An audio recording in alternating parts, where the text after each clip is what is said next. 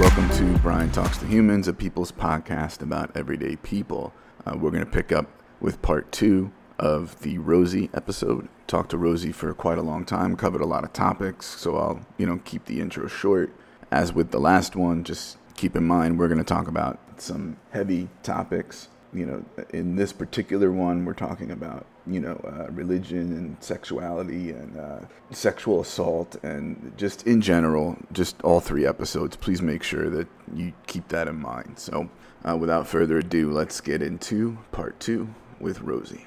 Yeah, I never thought about that. That's totally true. That makes sense. Right. Yeah. And interesting. another thing that I read about unmasking autism that I think is coming up in so many folks that I talk to is the overlap, disproportionate overlap between neurodivergent folks and so many other things, which is sometimes why it's hard to, parse out what acronym are the symptoms coming from, right? Because there's an overlap like with autism, ADHD, CPSD, OCD, BPD, depression, anxiety, right? Like there's just like addiction and eating disorders and other things like that. We're more prone to that, et cetera, right? One of the other overlaps we have is in kink culture and the queer community. You're a rainbow comrade, right? And I sure am. Yeah. I was just going to say, I learned in this super niche group therapy that I did last year and this year, which is queer neurodiverse group therapy, which sounds very niche, but actually, I learned there that about I think the stats are that about 3% of cisgender people identify as autistic. And about 25% of queer people identify as autistic, which is wild.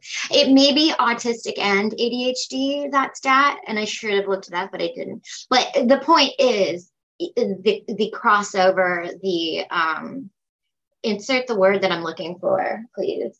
Intersectionality between neurodiversity and queerness is huge. And I had no idea.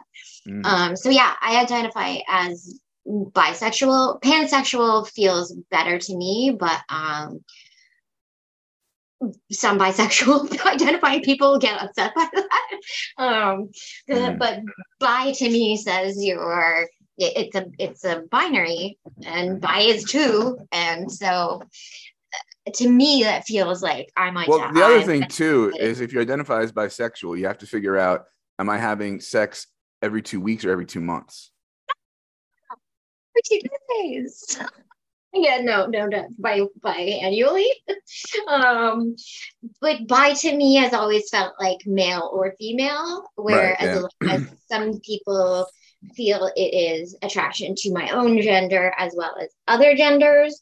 But the bi thing, because I'm quite language focused, that doesn't sit with me properly because it means 2. And so pan works much better for me because I'm attracted to all genders and no genders and everybody. I'm attracted to a person who I find attractive. I am married to a cis man who is so generous and understanding and allows me space to live my queer life and embrace my queer identity, which I'm really thankful for. He's amazing. And I also recognize my huge privilege in having, a hetero presenting queer relationship. So I'm going to ask you a question, and it's always a tough question for you to ask, right? Because people don't ask me, when did you realize you were cis, or when did you realize you were straight, right? I can tell you an early memory of realizing women turn me on or whatever, but the way that I like to ask it is when did you first pick up on the signals the world is telling me how to be is not what I'm feeling inside me? Does that make sense? Yeah, no, totally. It makes sense. But this is a funny one because of the way I was raised, because I was raised, my parents, there's a few examples here. Because I was raised by gay men and ballerinas, I was around gay people all the time growing up. It wasn't until I got to school that I realized that gay was a thing, that gay was a not normal thing. So it never occurred to me to be straight, really, sort of. Like, I always knew, I just thought people were attractive depending on the people. Like, I just, because I felt those feelings before I realized in the world there was a difference. Does that make sense? Like, I knew, I as far as I can remember back, I remember being attracted to men and women. And yeah, but I remember that before, when in school I realized people thought gay was weird or bad. I didn't have my first homosexual relationship until I was in my teens, but and I certainly didn't come. Did I even come out? I don't think I did. I don't think I didn't have a coming out moment. I just always was that. There was no sexuality reveal party where you no reveal party. Now, on the other hand, I have always known I was 100% a girl, 100% female. Have never questioned an ounce of my gender, which is, yeah, interesting. And I was also going to say, so similarly to being raised with gay not being a thing or an issue, like, I had black baby dolls with, like, just as a thing. Like, it wasn't here, you have this black baby doll because you need to learn that black people are cool too. But I had multiracial toys, and like my favorite baby doll named Sweetie happened to be a black baby. And so in the same way, I didn't really realize that racism was a thing until I got around other kids.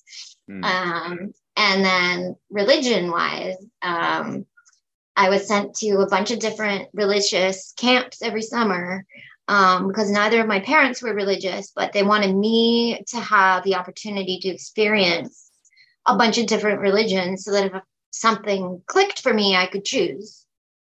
My favorites ended up being Jewish camp and Baha'i camp, but I still didn't choose any. Religion sucks, I think. Seems very culty to me. I don't know, man. You're not going to get any arguments from me on that one. It's a delicate dance, because on the one hand, very much for me, it's a pretty clear idea of like, none of this exists. We made it all up. Like, come on, like, let's get over it, kind of thing.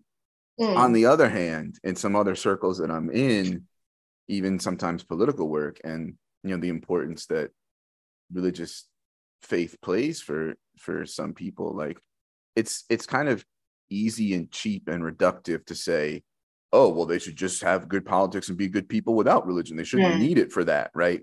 And it's not so much that the folks need it, right?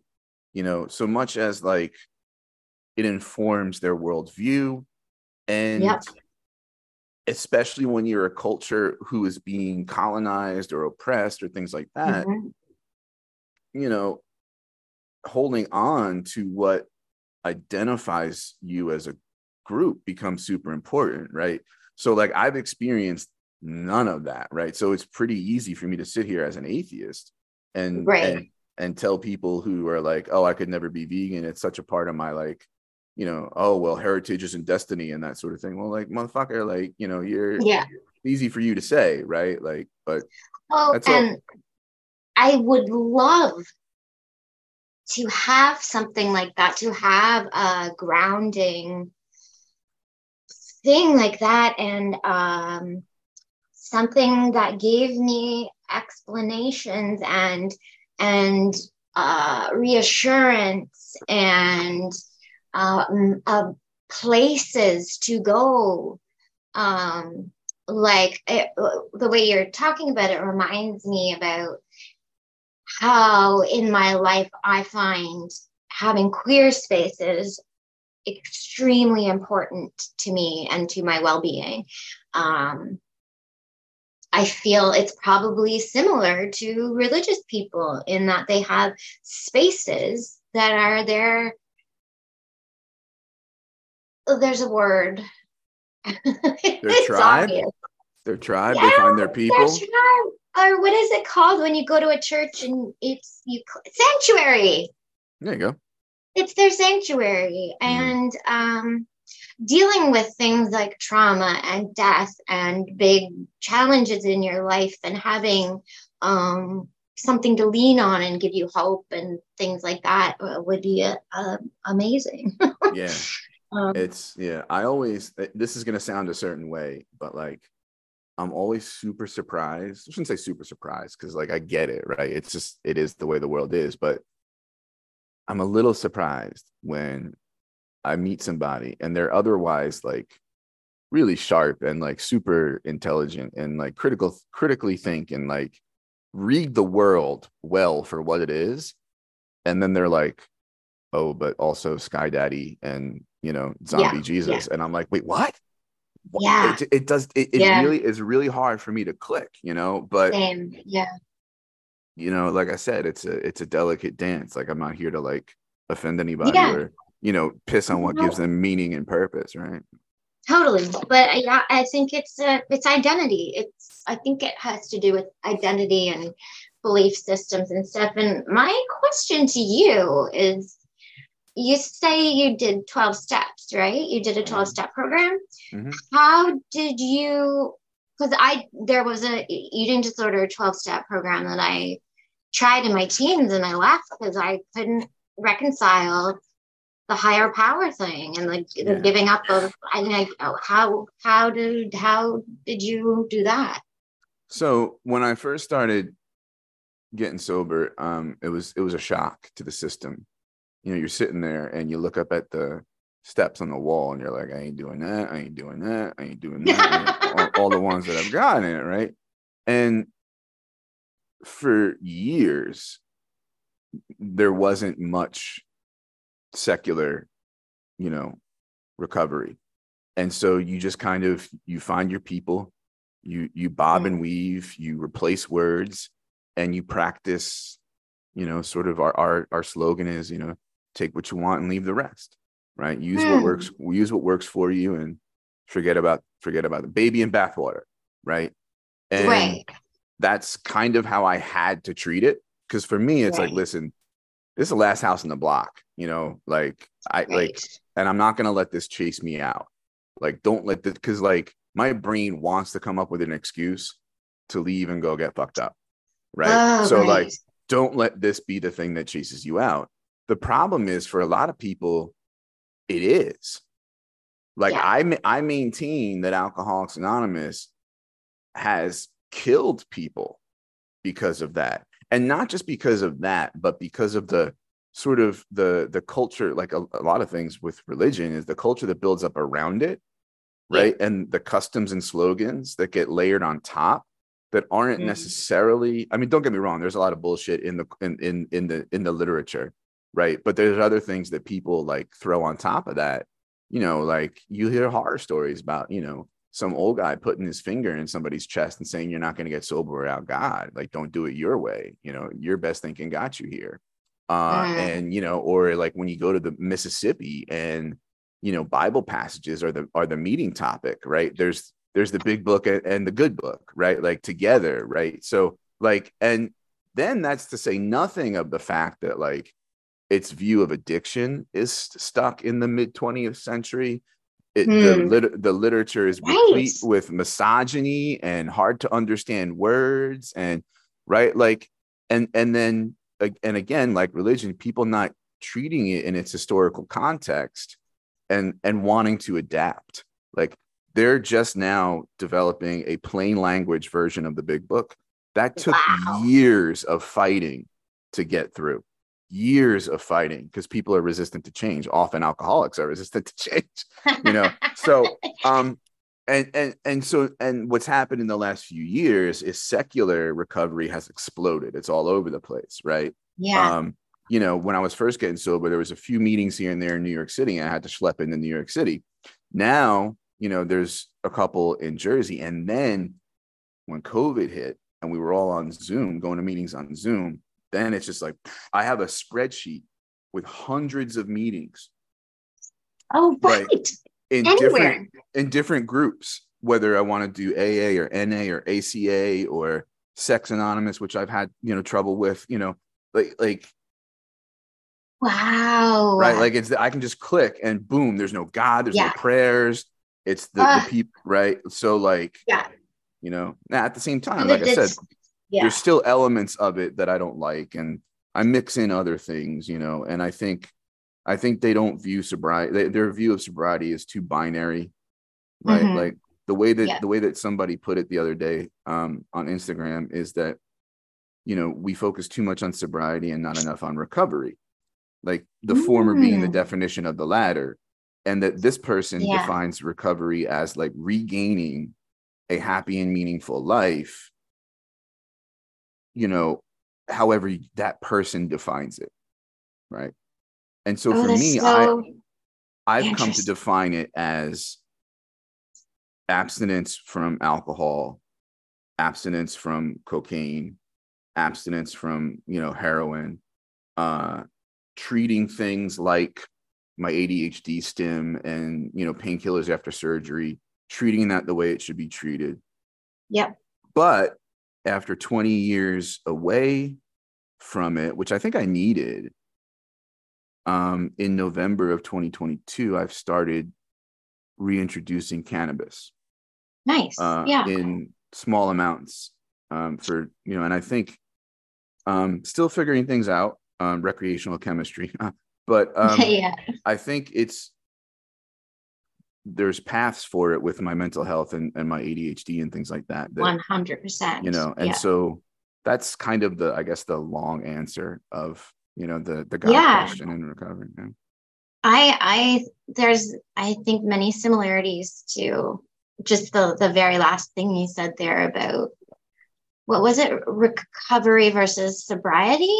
Yeah. Was those the two words? Yeah. Like my personal feeling is that I will never be cured of eating disorder or disordered eating mindset. Because I have to think about every single thing that goes into my mouth, and because I have to read every single ingredient, therefore every single nutritional table. But I am at a point where I can maintain a healthy weight and, not abuse laxatives or, make myself barf after every meal or abuse laxatives or it's almost like for me right now, it's healthy enough. It's the best I can do. I am still in therapy for many, many things, including that. It's often the first thing to go if other things are overwhelming me. I'll realize like, oh, I haven't eaten today. And and it's just like a gut reaction. The other thing that's different about something like a substance abuse or misuse, or say, let's use alcohol or cocaine. You don't need those things to survive. You can generally avoid them with making choices in your life. Sometimes, I mean, it's a lot on TV and film and everything, but you literally need to eat to survive. Like, you do have to face food every day. So there's no avoiding it, which makes it it makes it hard. I dated a woman from when I was 18 to when I was 26, and we lived together for 6 years too.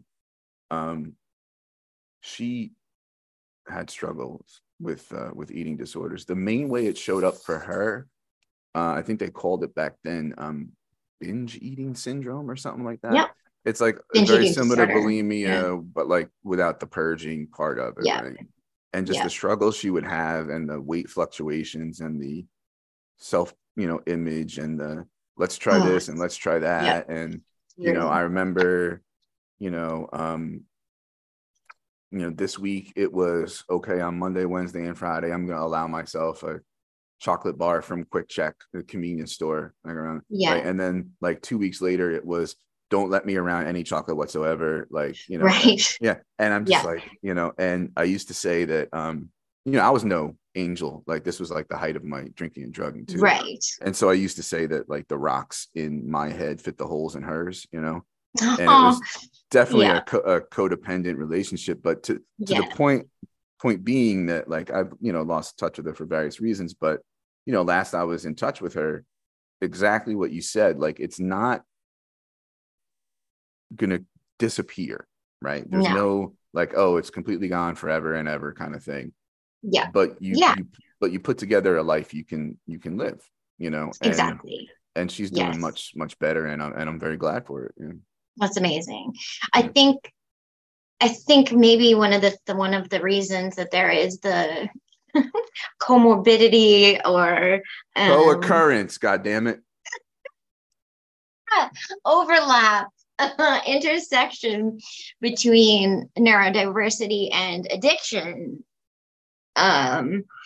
is also black and white thinking. Like, eating disorder addiction is it's I had a beer, might as well go and get 2 more bottles of tequila since I fucked it up completely. Or oh wow, I ate a piece of chocolate cake, guess I'm eating the entire cake now. The all or nothing mindset is definitely one of the factors in my stuff, which is, it shows up in my neurodiversity as like, okay, before I buy anything, like, okay, we need a new dryer. That's going to mean I'm doing a week of research about every single dryer that's available, comparing, making a spreadsheet and comparing every single option and size and color and feature until like, and I know logically that that's not required. You can probably compare like 6 or 2. And it'll still be a fine dryer, but I need to exhaust every option. And do it perfectly, right? Right? I have to do it perfectly. And you're not done until you do it this way and it's finished. Exactly. Like to death. I would do that spreadsheet about, like, say, fantasy football and stuff like that.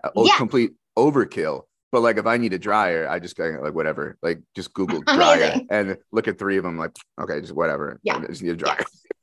Right, and everybody's different. Like, exactly. The other day on Flow Club, I think you were in a session where I had been asked to look for smaller, more economical musicals for the coming seasons, and that was supposed to be like an hour-long task for the next 3 days. I researched every musical ever, also got into, okay, well, this musical has been done this way in the past, but what if we totally reimagined it, stripped it down, recast it this way, did this, that, and I also ended up in a hole of the most expensive musical ever made, and marveling at the opposite side of things. Like, I love it, but it also drives me crazy. Like, that was fun, but also I could not stop if I wanted to. I did 16 hours of podcast prep for 4 hours of podcasting one week during like the height of a certain part of the fantasy football season. And I was like, what am I doing to myself? Yeah. It's very funny, isn't it? The off switch. Or like, what I'll do is there'll be a thing at work, right? And I'm going to now give you proposal for an entirely new program with all the rationale, all the different courses you need for it. And then when they don't just say yes and implement my vision, it's like, what? Wait, what? You don't understand. Like, this is perfection. This is the right way. Yeah. Did you do group work at all growing up? Because No, anytime. well, you and I were probably the person who was like, fuck it, I'll just go do it and finish it myself. Yes. Okay. All of you just don't do anything. I got this. Because I know that if I do it, I'll do it correctly. Quote unquote. Exactly. Sorry, are you drinking something called Liquid Death? Oh yeah. So it's like purposefully stupid. Like, it's just sparkling water. Like, but they call it Liquid Death and they put a skull on it, and the flavor is convicted lime. Oh wait, no, severed lime, right? And there's convicted melon, and Ooh, all these very, very fitting for you. I like it. It's called murder your. Their slogan is murder your thirst. Yeah, it's like this thing. Like someone sees you with a can that says Liquid Death, and it's like, oh, it's water. Oh, yeah, not what I would think, but I love that. Right? Yeah. I would drink it. Amazing. So we've cool. talked about being careful about putting things in your mouth a few times. Tell me about your 4-year BJ in which you graduated summa cum laude. Highest honors. Yeah. So my dad gave me, which I am estranged from my father now. Let's just throw that in the pile of fun. And which has happened a number of times throughout my life. I'm 40 now. So yeah, it's been about 2 years, this current version. So he doesn't know a whole lot of what's going on in my life currently. But anyway, so my 4-year BJ was based on the only two pieces of advice my father ever gave me, which was, one, never date an actor. And I've pretty much exclusively dated actors my entire life. Definitely my longest term relationships were all actors, and I am currently married to an actor. And the other piece of advice was, don't go into theater, which, you know how I was raised. You're raised around all that magic. I don't understand how that could be possible. And so, but doing the best I could, I thought I love performing and I love writing. So journalism school would be the perfect combo. I could be like a TV news anchor, write my stories, and then perform them.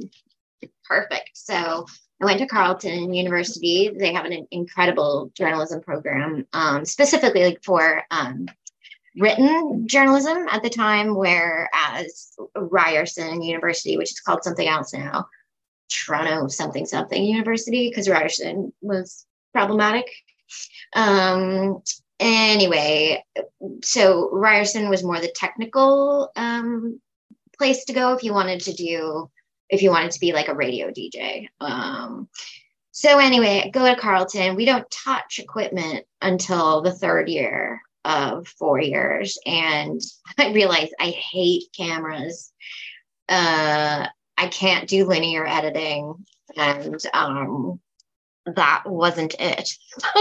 So I ended up specializing in arts reporting and criticism and PR. And of course, I did, overachievers that we are, I did a double minor, which is actually not something you can do. Like, there are no majors and minors in a journalism degree, but I did a double minor in French literature and English. English literature and French, just general French. So that's my 4-year BJ. I came out with a specialty, and instantly I got funding to do an internship at Canadian Stage Company in Toronto and in their PR department. And then my boss got pregnant and they gave me her job. And so I started my career in theater as, not counting the child acting stuff, as a publicist and publications editor at Canadian Stage Company. And then worked in PR and publicity for like a decade-ish in different places in Toronto, great big places, amazing stuff. I got to do a number of things. It also didn't include, it wasn't just theater. I got to work on all sorts of performing arts and visual arts and magic and dance and cultural festivals. I even did a stint where my publicist portfolio included sailing. um, my favorite story of working at Harborfront Center, where the sailing programs were part of my portfolio, is I had to write a press release about this artistic exhibit where it was a glass box, basically, with a insert in the middle of it, so halved, basically, with a pinhole in the middle of the middle piece of glass, and the top was full of salt. And during the 3-month exhibit, the salt dripped down 1 grain at a time into the bottom half of the glass case. And I had to write, a press release has to be at least a page long. So that I remember as one of the most challenging pieces of publicity. Come watch salt fall. Period. You can't even, if you stand there for an hour, you're not even going to see it. So my question is, what's the trial and error for the person to figure out exactly the right amount of salt to, fall in 3 months? I know. How many months did this person waste with salt dripping in their home? Like, that one took 6 years. months. It's got to be years. It must have been at different places for different lengths of time. So that is a good, hilarious story of dealing with artists and their artistic statements. It's my passion, but maybe not visual arts so much as performing arts. So while I was doing PR and publicity in Toronto, I started dabbling in indie theater and specifically producing. Maybe that's the control thing coming up again, but I really love putting teams together and figuring out puzzles, and producing is essentially that, figuring out how to translate an artist's idea into real world happening. So I did a bunch of that with maybe a dozen theater companies over a few years, and then an actor I had met years before named Adam Brazier called me up one day and said, I want to start a theater company. I want it to be artist-led, and we'll be a company. Artist-led meaning artists coming together and doing what they want to do with an artistic vision. And that's my favorite thing in the world is artists and their creativity. And so I said yes. And so for 3 years, we started this company called Theater 20 from the ground up. I figured out how to incorporate as a business, how to become a Canadian charity.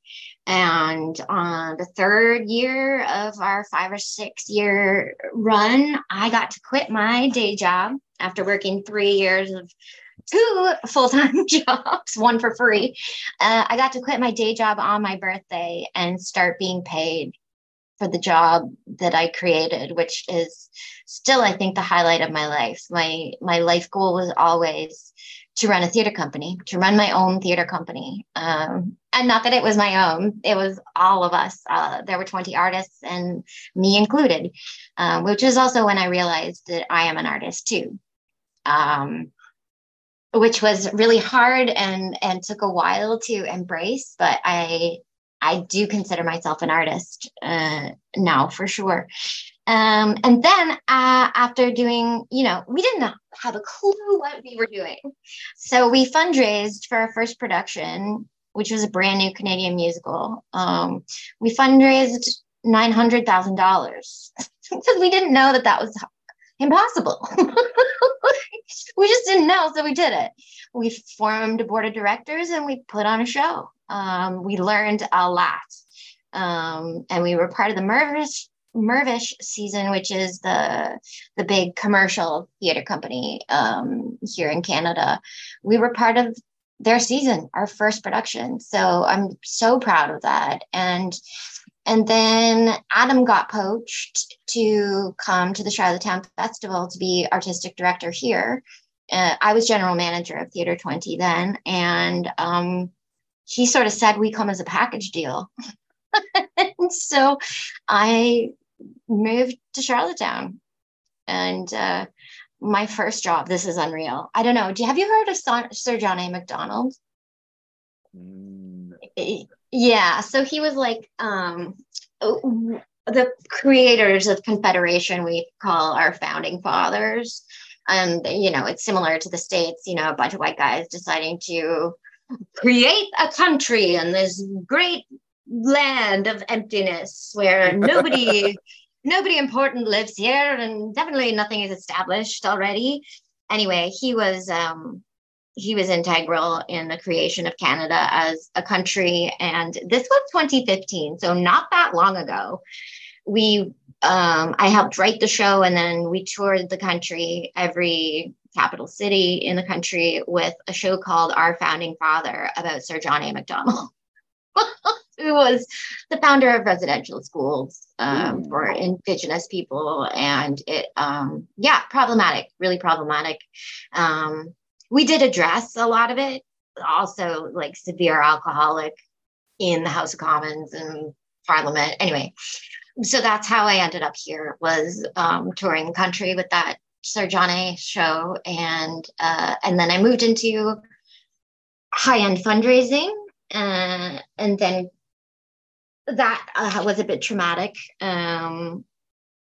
Most donors are older white men who think that they can buy me, the young, usually female fundraising worker, that their $1 million donation also buys you, or a smaller donation certainly buys you on their arm for a night, or a dinner date, or in my case, getting raped.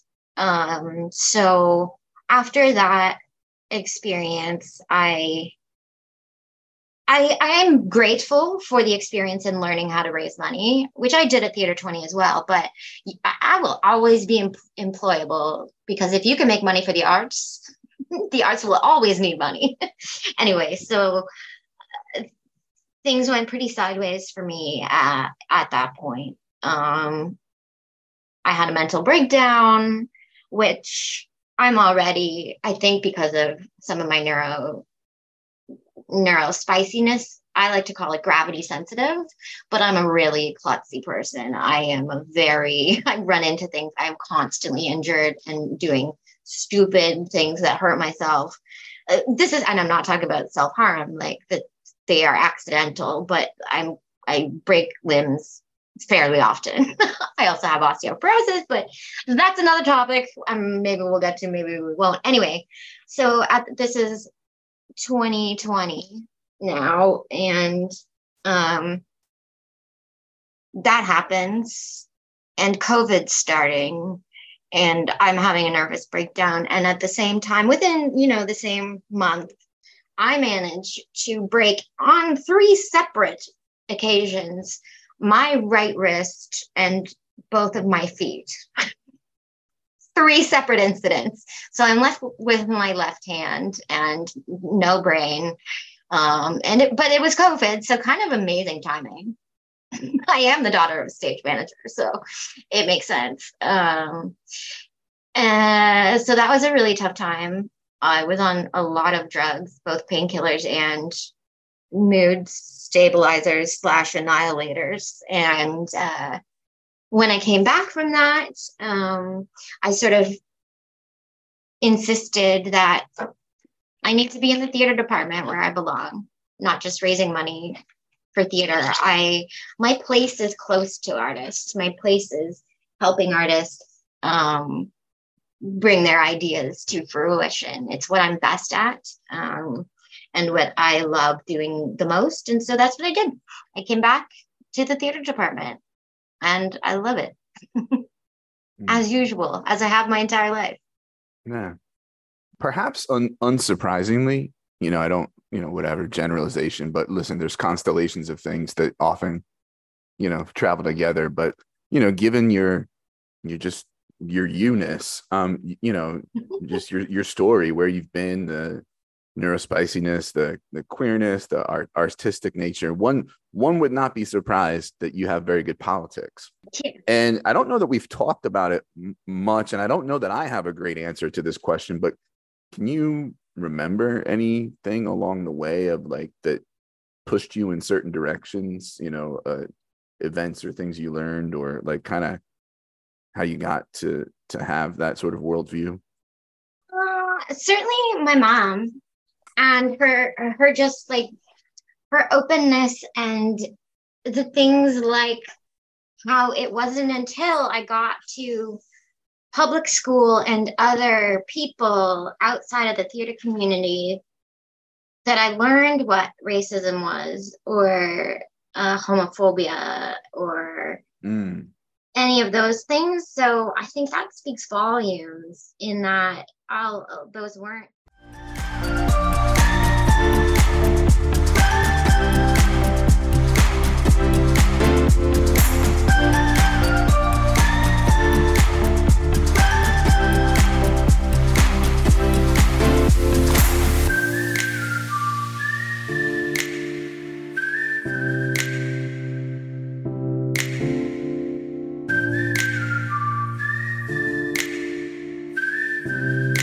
Okay, that was part 2 of my interview with my friend Rosie. Hope you found it interesting, like I did. And part 3 is coming right up. I think it's going to be a great conclusion to our conversation. And as always, thanks for listening.